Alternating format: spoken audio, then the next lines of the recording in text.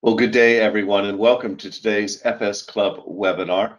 This is our last formal webinar before the end of the year, although tomorrow morning we will be launching the Smart Centers Index. But as an FS Club webinar today, we're going to talk about the future of aging. Societies will be nothing like the past. And I certainly know that all of us are going to pay attention because whatever we think, this is the world that we're going to be moving into. Now, many of you will know me. I'm Michael Mainelli. I'm one of the directors of Zien, and it really is a privilege to be able to introduce these webinars, but I can only do so on the basis that our sponsors, who range widely and freely across technology, economics, and finance, are so generous in letting us explore the various avenues and nooks and crannies of the global financial markets. And it is a real delight here to have somebody I've always admired, Charles Goodhart, famous for Goodhart's Law, which all of you will know. I've been delighted through Charles to meet Manoj Pradhan. And today we're going to be discussing the conclusions of their book on the Great Demographic Reversal, which I think has got some fascinating implications for us. I have read the book, you'll find it anyway, but there are links, of course, on the website, and I do commend it to you. Today's format, as ever, will be I'll be here to get out of your way and into our experts. The next thing that's going to happen is they're going to speak for about 20 to 25 minutes, and we've held back 15 to 20 minutes, depending, for questions and answers. Please do use the GoToWebinar question facility to send me questions. Absolutely no point in emailing me or texting me. It's very kind of you, but I'm here with you right now, and I will only get those too late to feed them into the conversation with Manoj and Charles towards the end. Now, just before we get cracking, we have 3 polls today. I'd emphasize 3 completely different polls. So fingers on the buzzers. We're going to ask this first one here just as a warm-up. And you can see here, monetary aggregates, have risen by a lot, but the velocity of money has fallen sharply. As the world normalizes, how much will the velocity of money rebound by towards the end of 2021? So a lot, moderately, or remain the same. I'm just about to flash up the poll here, and we will ask you to give your answer. So do you think it's a lot, moderately, or it will remain subdued? And as ever, I'm constantly impressed with how we're well over the 50% voting mark, heading up rapidly. 75, we're now over 80%. I'll leave it open just a couple more seconds, and I'll close the poll now, if I may, and I will share the results. So as you can see here, moderately is the rebound that most people expect, moderately there at 52%, and pretty much split as a lot or it will remain subdued. Well, that's a good warm-up to what this is about, which is not kind of the lifestyles we'll be living, but what are the financial implications here? And so with no further ado, I'd like to hand over to our experts. Charles, Manoj, the floor is yours. Thank you very much, Michael. Can we have the first slide, please? That's just the title, so on to the next slide, please. Now, I want to start off by reminding people how extraordinary our monetary and financial history has been over the course of the last 70 years. If you take the centuries before then, the long-term interest rates, consols in the UK, had remained really fairly stable, which means that expectations of inflation and expectations of future short rates remained really pretty stable through wartime and whatever else got flung at the country for the centuries from 1700 through to 1950. And then from about 1950, there was a steady rise in long-term interest rates and in inflation expectations until about 1980, and then suddenly all that reversed. Now, if you take the upturn, my short explanation of why that occurred was that the politicians of that era had been brought up during the Great Depression, and to them, unemployment was the great evil. Nobody knew what the natural or non-inflationary rate of unemployment was, and so the politicians tried to press unemployment continuously below that natural rate, and inflation rose as a result really fairly steadily, along with monetary accommodation. And then, the end of 79, on came Paul Volcker and managed to turn it around. And from then on, inflationary expectations and interest rates declined really very sharply indeed. Now, a lot of that undoubtedly was due to much better monetary policy with central bank independence and inflation targetry. Nevertheless, during that whole period, interest rates, short and long, declined fairly steadily, which means it wasn't a tremendous difficulty for the central banks to achieve that. Moreover, since about 2008, despite throwing the kitchen sink as far as they could at expansionary monetary policies, inflation remained below target. So what all that means is that from about the 1980s through to the present, there was something else in the background was bringing about disinflationary forces. Now, our argument is that a major element of the factors bringing about such a disinflationary element were two long-term trends interreacting, globalization and demography. Can we have the next slide, please? Now, on the left, the blue line shows the availability of those of working age population in the advanced economies of the West, Europe, North America, Australasia, etc. And the yellow line shows the population of working age population in the economies that entered the global trading system, effectively China, which is about a quarter of the world's population, and Eastern Europe after the fall of the Iron Curtain. Now, what you can see is that the increase in the working age population, which was then available to any businessman who could shift his production from the high wage to the low wage economies, meant that the availability of labor to anyone with a mobile production effectively more than doubled over the 30 years or so from 1980 to 2010, a positive supply shock of a scale that has never ever been remotely equaled. Suddenly, a huge surge of available labor. And you can see on the right how the increase in the available labor supply shot up to about 2010 and is now in the process of reversing very sharply. Now, that was massively disinflationary for a number of reasons. First, it was disinflationary because the price of traded goods, now largely produced and exported out of China, was held down and, in fact, was relatively lower on a year-by-year basis.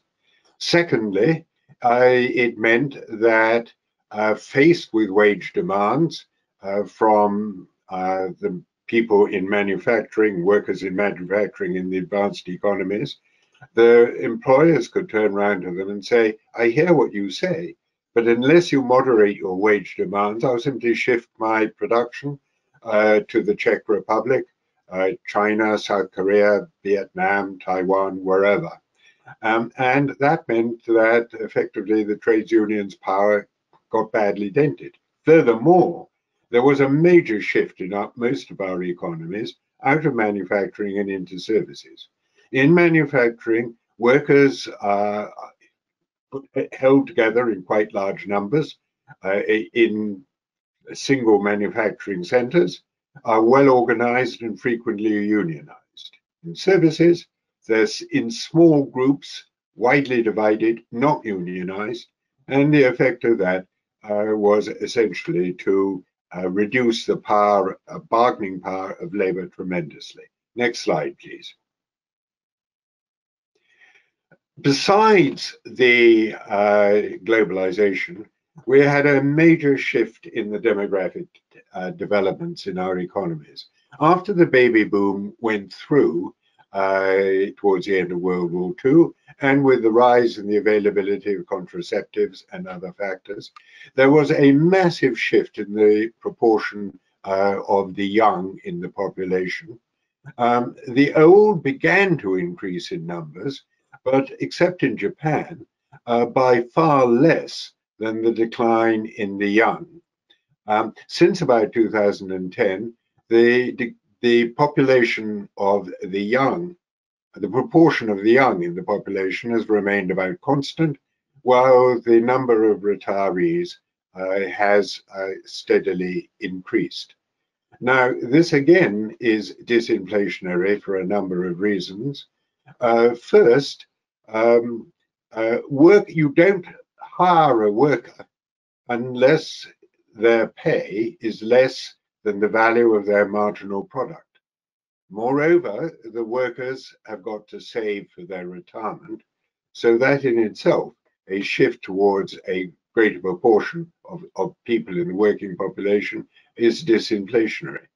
Into the bargain, the participation rate of those of working age population increased very sharply because with the reduction in the number of the young, the availability of consumer durables, the share of women of working age population actually working in the economy increased by leaps and bounds, so that the proportion of workers overall increased even more than the proportion of those of working age population. And the increase in the proportion of workers is disinflationary for the reasons that I just set out. On the other hand, the dependents consume but do not produce almost by definition. And can we have the next slide, please? And this is particularly the case in advanced economies of the old. And see the blue, the hump blue and yellow line is sort of the age-specific production and income, while the blue and the red line are age-specific consumption of the young and the old. And you see that the young don't consume all that much, while the old, particularly in the advanced economies, consume a lot. Now you may ask, why is the old consuming so much?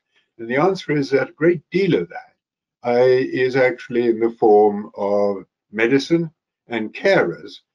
And one of the reasons for the latter, as we point out at length in our chapter 4, is that the proportion of the old, as you get really old, in the need of care to get through the normal activities of daily life, increases progressively and exponentially.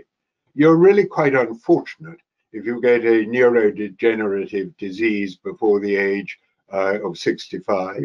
From 65 to 75, the proportion of those who need care assistance to get through normal daily activities is somewhere about a third. It rises to just over 50% when you get between 75 and 85. And from 85 onwards, it rises to 80%. And when you get over 95, it's just about 100%.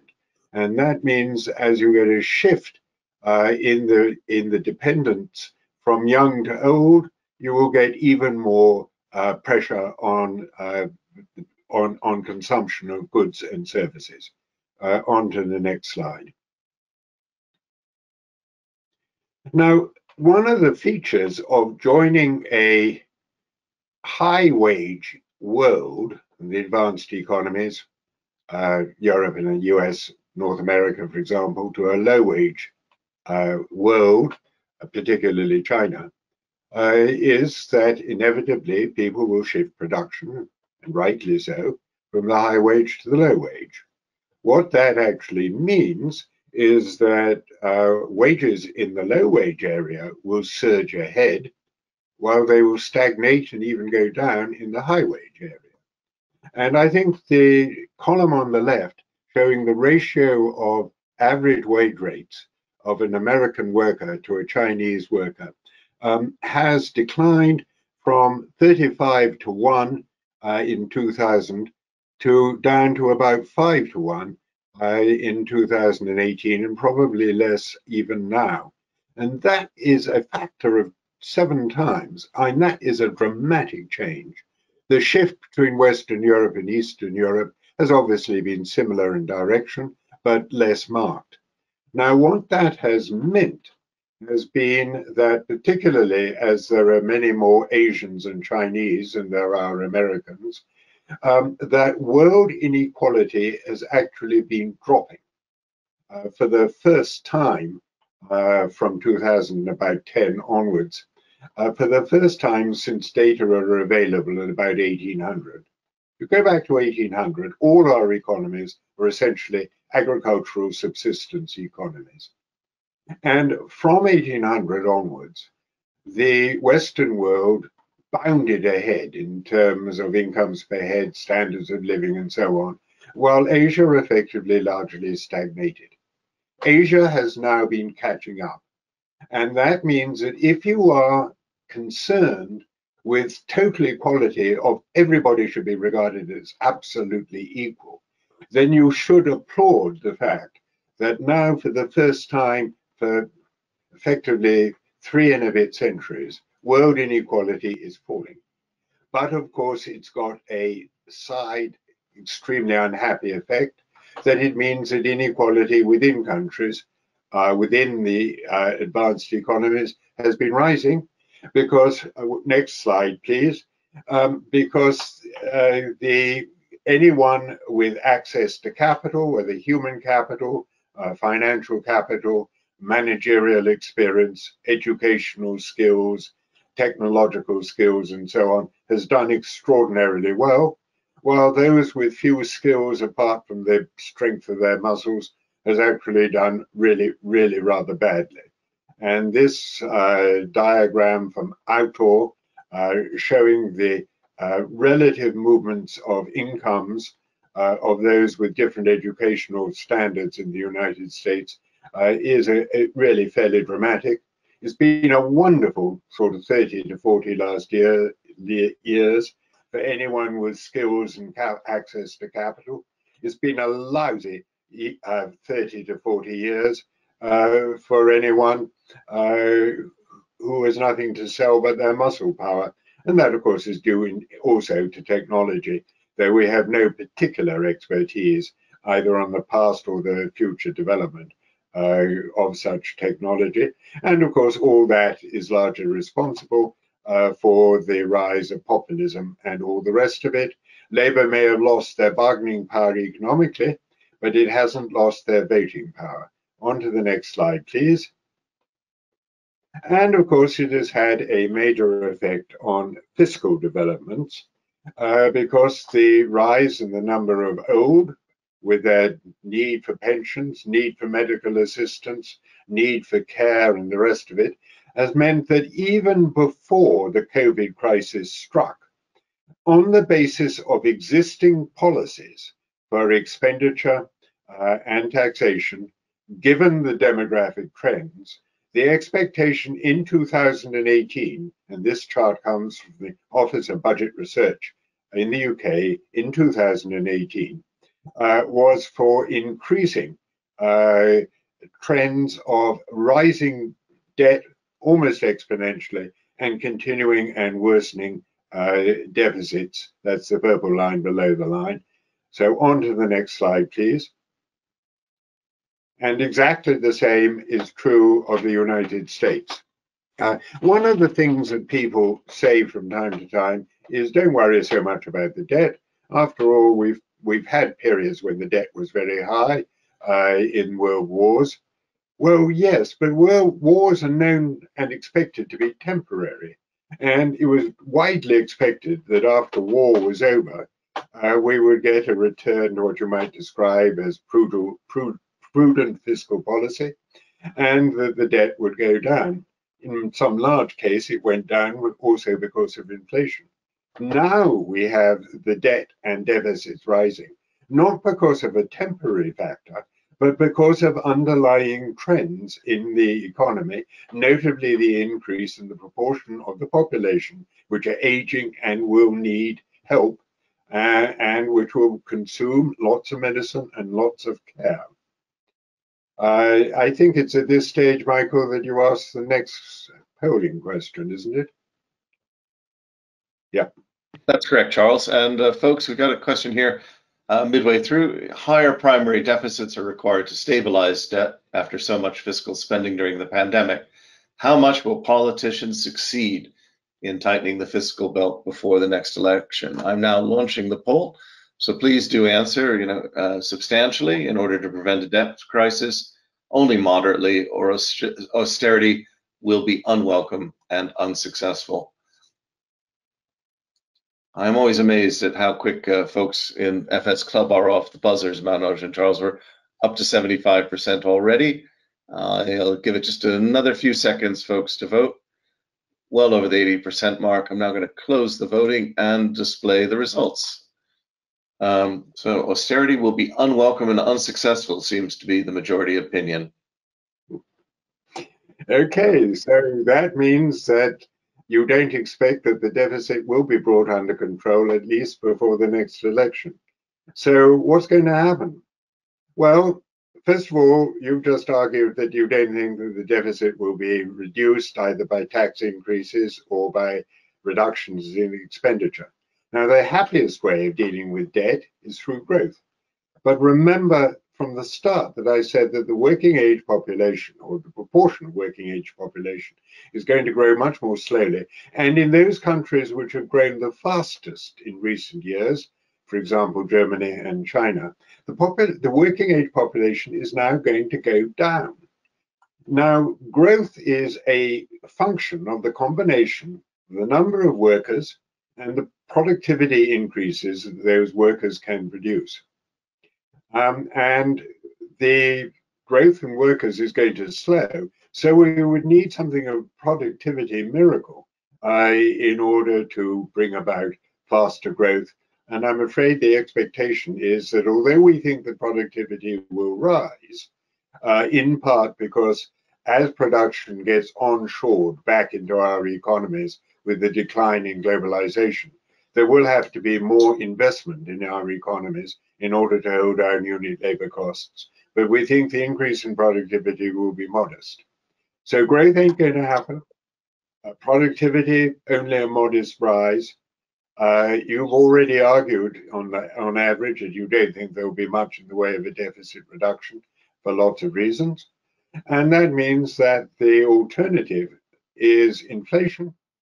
Unattractive, yes, but probably necessary to hold the debt ratios down and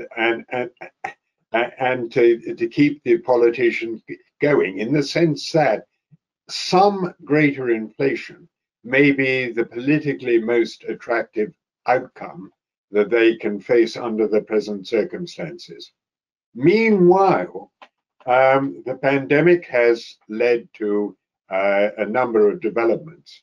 First, as indicated in the very first poll, the monetary aggregates, all of them, including broad money, are now growing at a rate which has never been equaled before except during wartime, and is likely to go on very rapidly over a lot of the next year. The effect of inflation has been held back by uncertainty and precautionary saving. Savings ratios have been going up. And the question is, when things get back to normal, what is likely to happen? When there be a bit of a blip of people rush out to enjoy those activities and expenditures from which they've been prevented? Also, the debt ratio in the private sector has been rising dramatically, so much so that many companies are in a fragile position. Under those circumstances, it is likely that the development in past years, whereby prices have risen rather less than you would have expected in relationship to wages, that markups will have to increase, because the name of the game will not be trying to develop competitive advantage and increase your market breadth. The name of the game will be salvation, solvency, and that will require high profits, and people will increase their markups simply in order to stay alive. So that's what we think will happen. I'm now going to turn over to Manoj to discuss some of the mitigants. Thank you very much, Charles. In the interest of time, I might skip over a few of the slides in here. We can always come back to them depending on the questions. So the 5 main bits of pushback that we get are all listed here. I'm going to spend most of my time on the last one and on the conclusions, but let me just go through some of them very quickly. We get pushback saying mathematically, at least, Africa and India have a substantial amount of demographic tailwind. So do we need to really worry on a global basis about the earlier? We'll stick with the earlier slide for now, Michael, if you don't mind.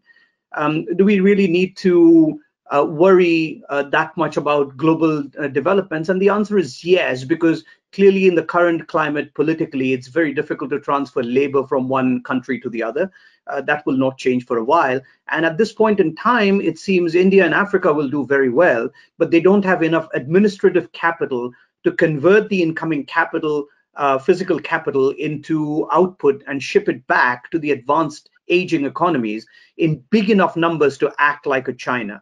In fact, we would need probably 3 or 4 Chinas given the state of the global economy when it comes to demography.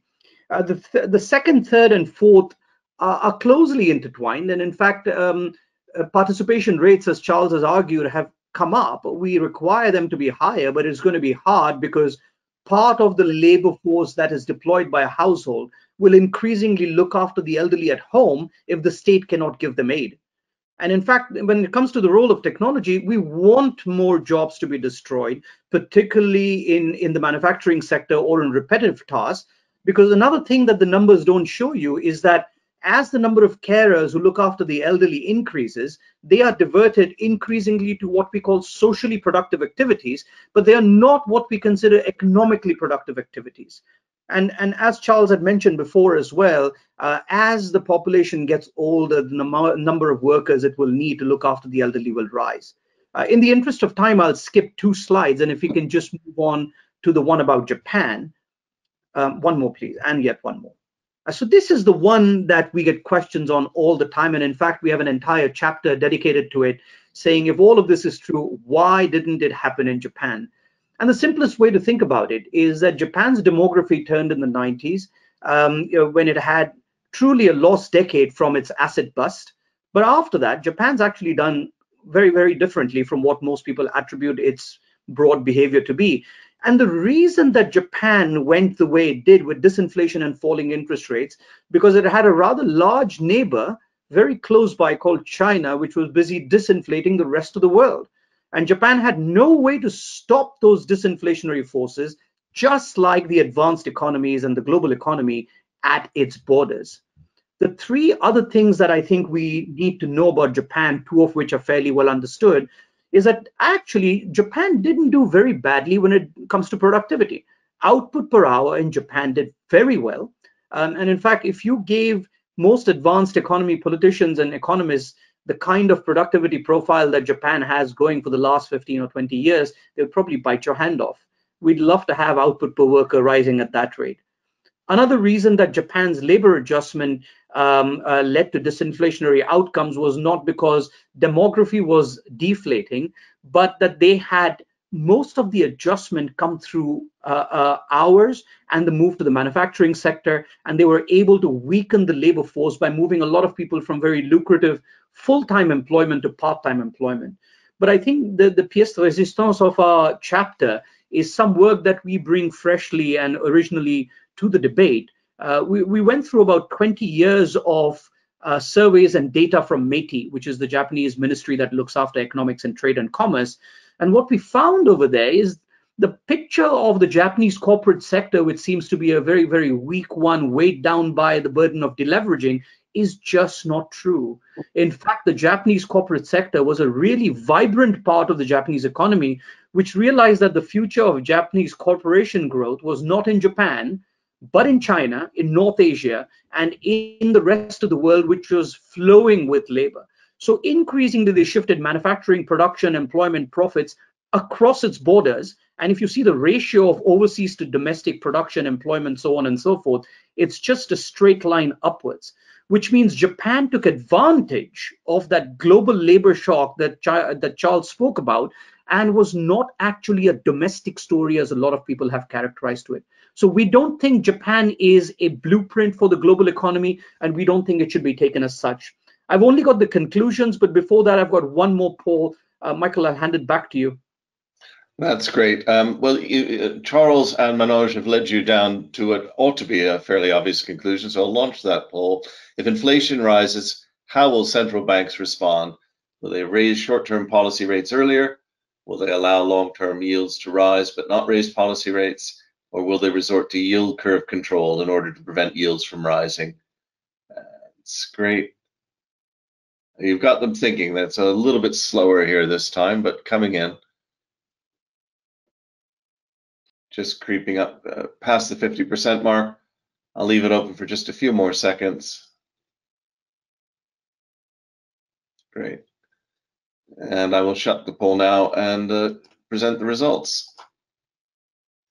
So what you can see here is a fairly strong, allowing long-term yields to rise and not raising policy rates, which is effectively half of the audience at 48%. That's wonderful, because the last two make up a huge rightward skew.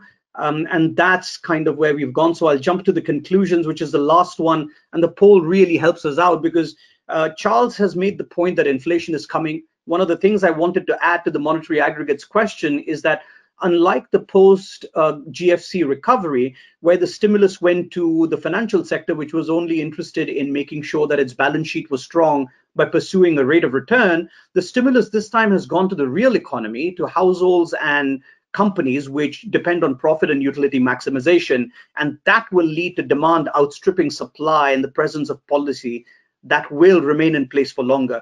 Just like your poll says, the yield curve will steepen.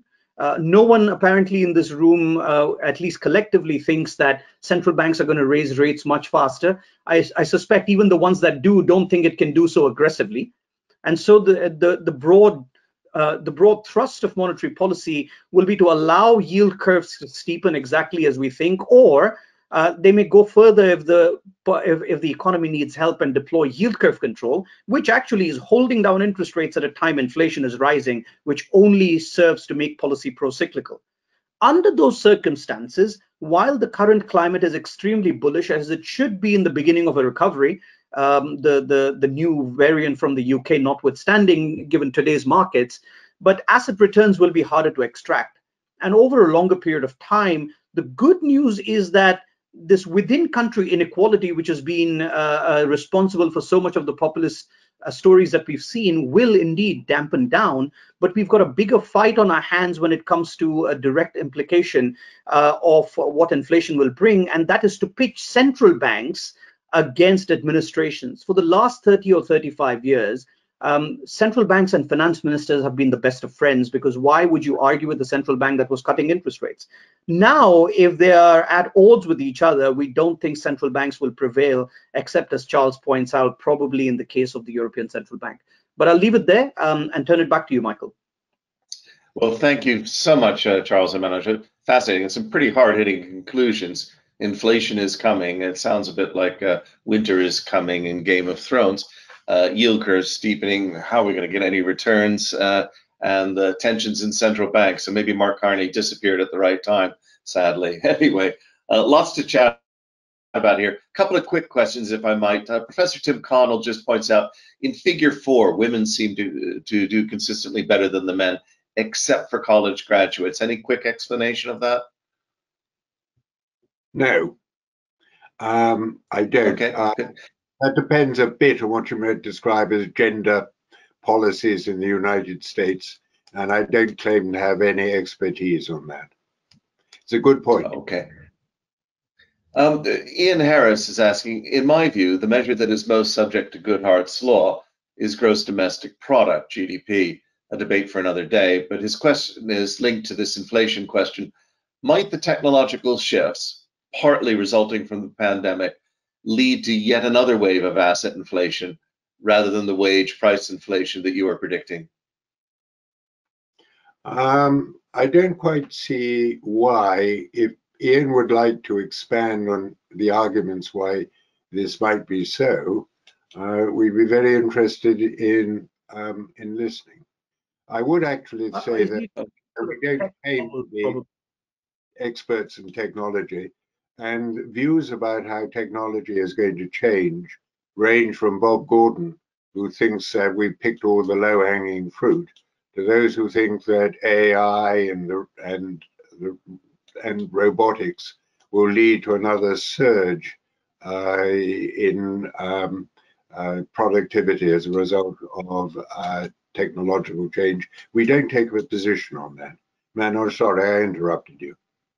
No, not at all. I was thinking perhaps the question is about the tech bubble, which has been the subject of debate in the last few months, whether tech companies are going to draw in a lot more optimism. A lot of the IPOs that have come up in the last few days have publicly been reminding people about the excesses of the dot-com boom.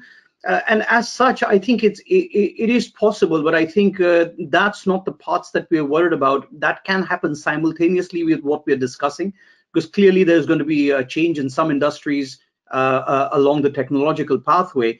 It is true that productivity will rise in some of those places, but broadly our inflation story is more about the normalization of these forced savings. A lot of these savings are not coming from lower income households, but from middle class and upper middle class households. And that is true even according to studies done by the Central Bank of Brazil. So if you believe that as the world normalizes, who knows when that will be, these savings ratios will normalize as well, then what we'll be seeing is something like 25% of the restaurants maybe in Spain facing bankruptcy or very difficult positions, the other 75% getting most of the business that comes back, and seeing actually an excess of demand over supply that will lead to wage price inflation and pull in more and more of the workers that have been let go.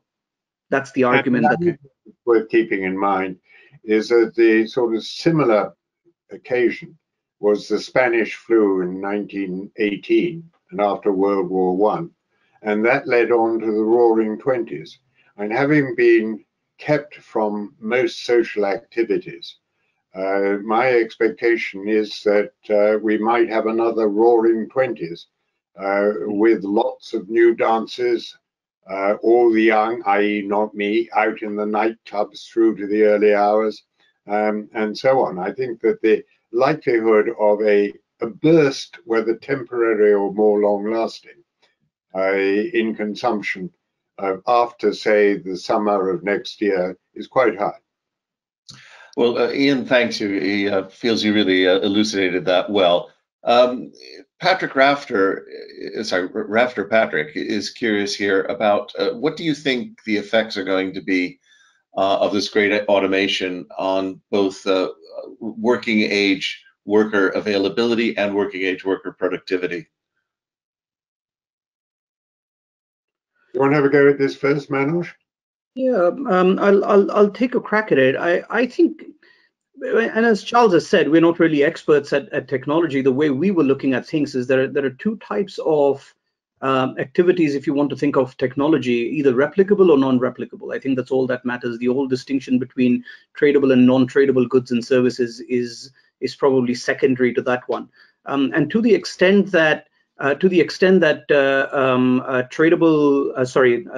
replicable activities are gotten rid of through automation or through artificial intelligence, it does two things. Number one is it raises the productivity and wage growth for the ones that stand to benefit for it. For those with higher educations, I would think that technology is a complementary good, whereas at lower levels of education and more replicable activities, it's a substitute.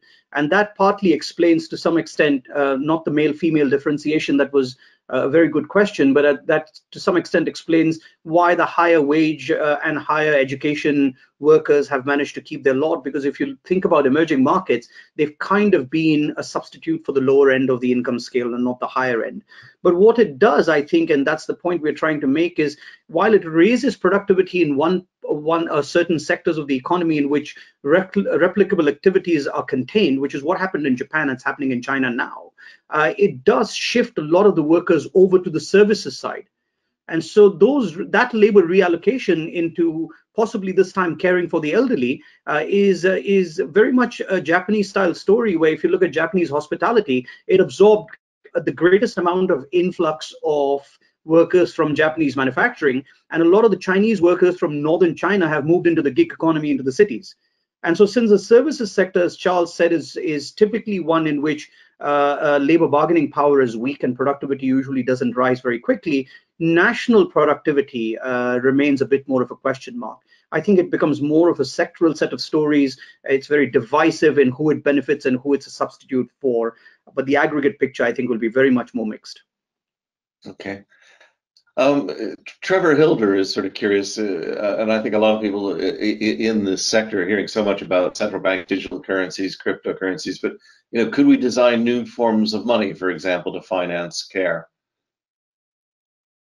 I think we can design new forms of money. I think that the provision of central bank digital currency, CBDC as it's known, is likely to develop in certain ways, though probably more slowly than people imagine. But I don't think it has anything to do with caring.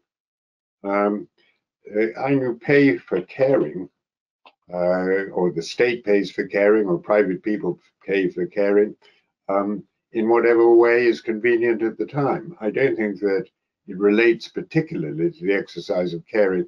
I would, however, going back to the previous question, and to the very first question we had, say that one of the features of a shift from a manufacturing to a service caring economy is that this is likely to benefit the relative position of women rather than the position of men, particularly younger men. What you need in caring is empathy, certainly not robotics, which have a empathetic quotient of absolutely zero. Women are famous for having more empathy and being better at looking after people than men. Young men frequently have very little to sell but their muscles, and muscle power is going to be at a discount, while the ability to care for people is going to become more and more central to our societies. Okay.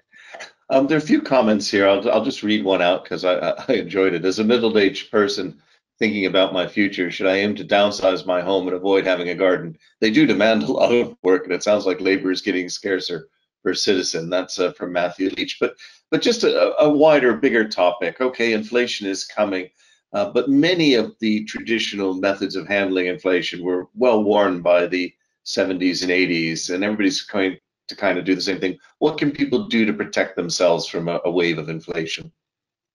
Hold index bonds, for one thing.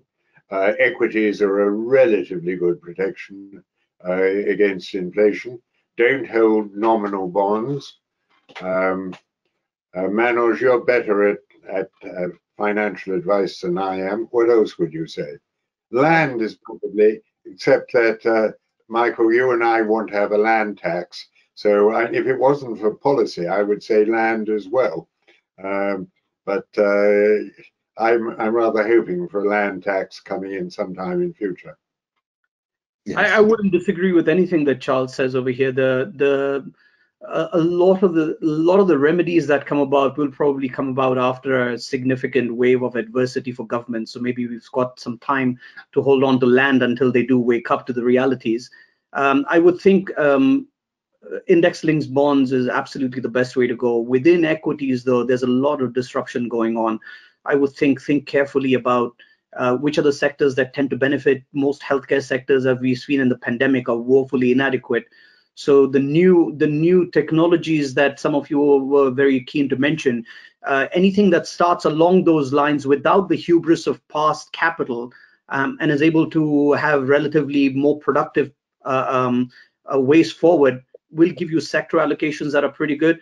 I would say a huge chunk of that story also comes from emerging markets. I mean, if we are looking at a once in 3 centuries convergence of inequality, it's not something we should ignore at all. Just as a simple example, if you go to Italy, there's a huge debate on how many physical bank branches you should close. For the last 30 years, places like Indonesia and India have suffered because they haven't been able to build bank branches, but maybe they don't need to. So you're able to bypass an entire generation of capital that you probably would have had to finance, and you don't need to anymore, which means I think the opportunities in well-selected parts of the emerging world are pretty adequate.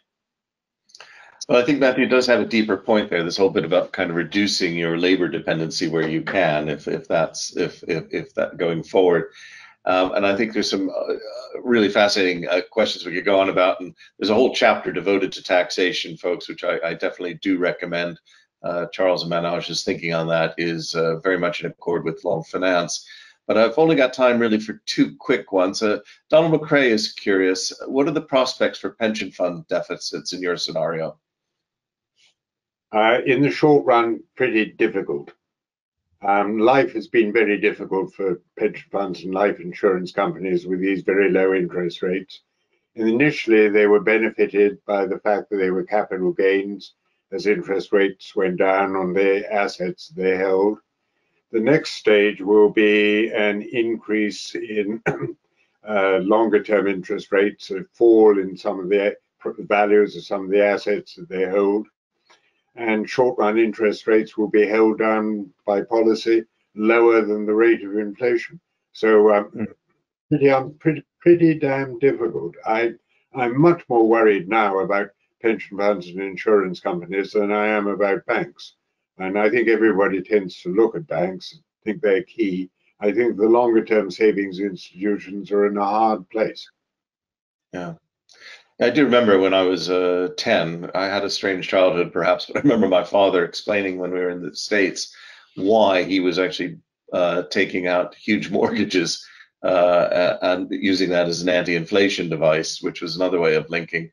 In the book, you really point out some of the distortions posed by having this debt equity trade-off, which doesn't really quite work. But perhaps some of our U.S. listeners will be going out and getting long-term mortgages. But the final question, really, I'll give to Hugh Purser, allowing both of you maybe to just kind of draw out your own conclusions. Is a long-term battle at play here, which will determine the future of the global economy? In other words, this great demographic shift, what will it do to the Western's individual capitalism versus perhaps the Eastern community capitalism of China?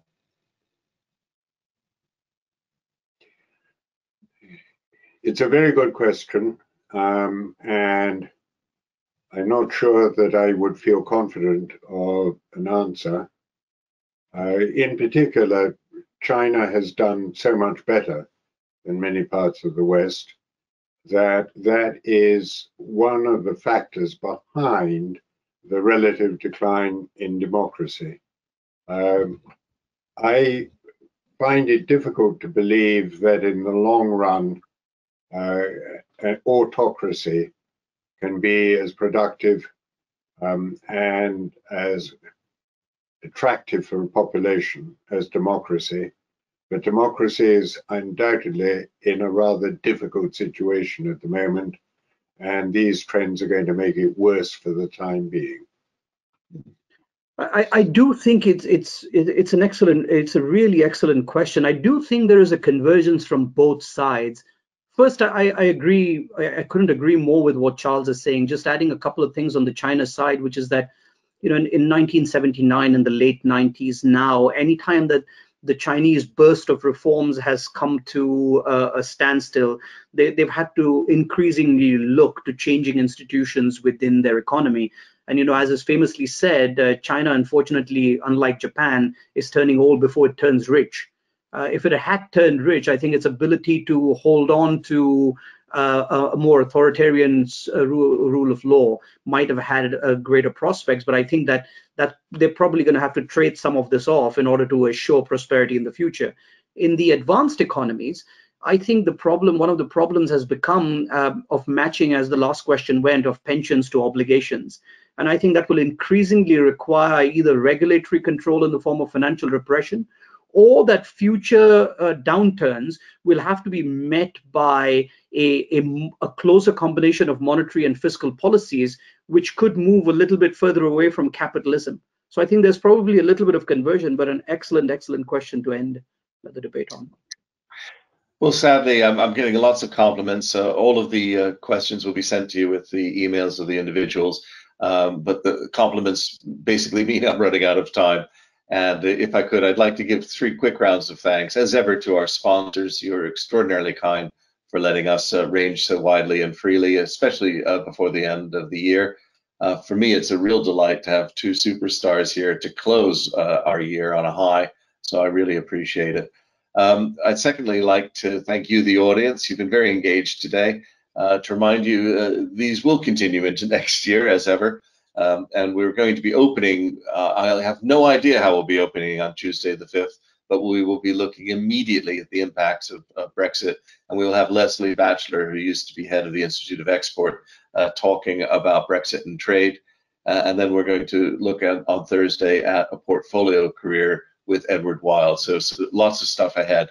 But finally, if I may, I'd like to thank both Charles and Manoj. Unfortunately, in this day and age, I'm unable to open the floodgates of applause easily. I have my Korean karmic clapper here. It is Korean, so I think I split here between China and the West on this one, but I will execute a round of applause for you.